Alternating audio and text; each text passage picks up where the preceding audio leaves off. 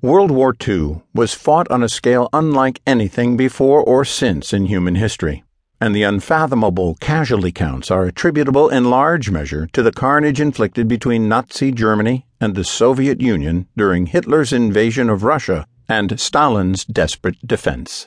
The invasion came in 1941, following a non-aggression pact signed between the two in 1939, which allowed Hitler to focus his attention on the West without having to worry about an attack from the Eastern Front. While Germany was focusing on the West, the Soviet Union sent large contingents of troops to the border region between the two countries, and Stalin's plan to take territory in Poland and the Baltic states angered Hitler. By 1940, Hitler viewed Stalin as a major threat and had made the decision to invade Russia. In the course of this contest, Russia must be disposed of. Spring 1941. The quicker we smash Russia, the better.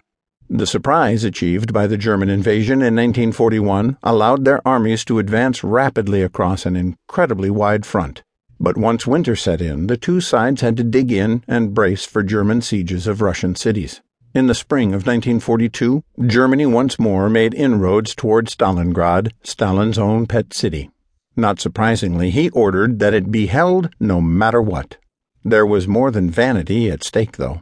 Stalingrad was all that stood between Hitler and Moscow.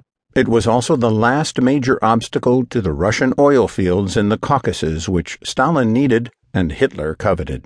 If the city fell, so would the rest of the country, and Hitler would have an invaluable resource to fuel his armies. Stalin chose his best general, Marshal Georgy Zhukov, to lead the more than 1 million soldiers who would stand between Germany and the precious city. Stalin made sure that they were continually supplied with every sort of military paraphernalia available, from tanks and aircraft to guns and ammunition.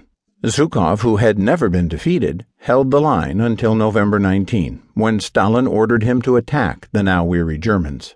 In a carefully planned pincer maneuver, the Soviet armies attacked from both the north and the south, carefully encircling the German troops until the German general, Friedrich Paulus, begged Hitler to allow him to withdraw.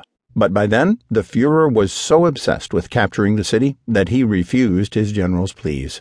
So the Germans attempted to hold on, losing thousands of additional men without taking the city. When the remains of the German Sixth Army finally surrendered in February 1943, they had lost about 1.5 million men and over 6,000 tanks and aircraft in a little more than 5 months of fighting. The Soviets lost a staggering number as well, with estimates of over 1 million casualties.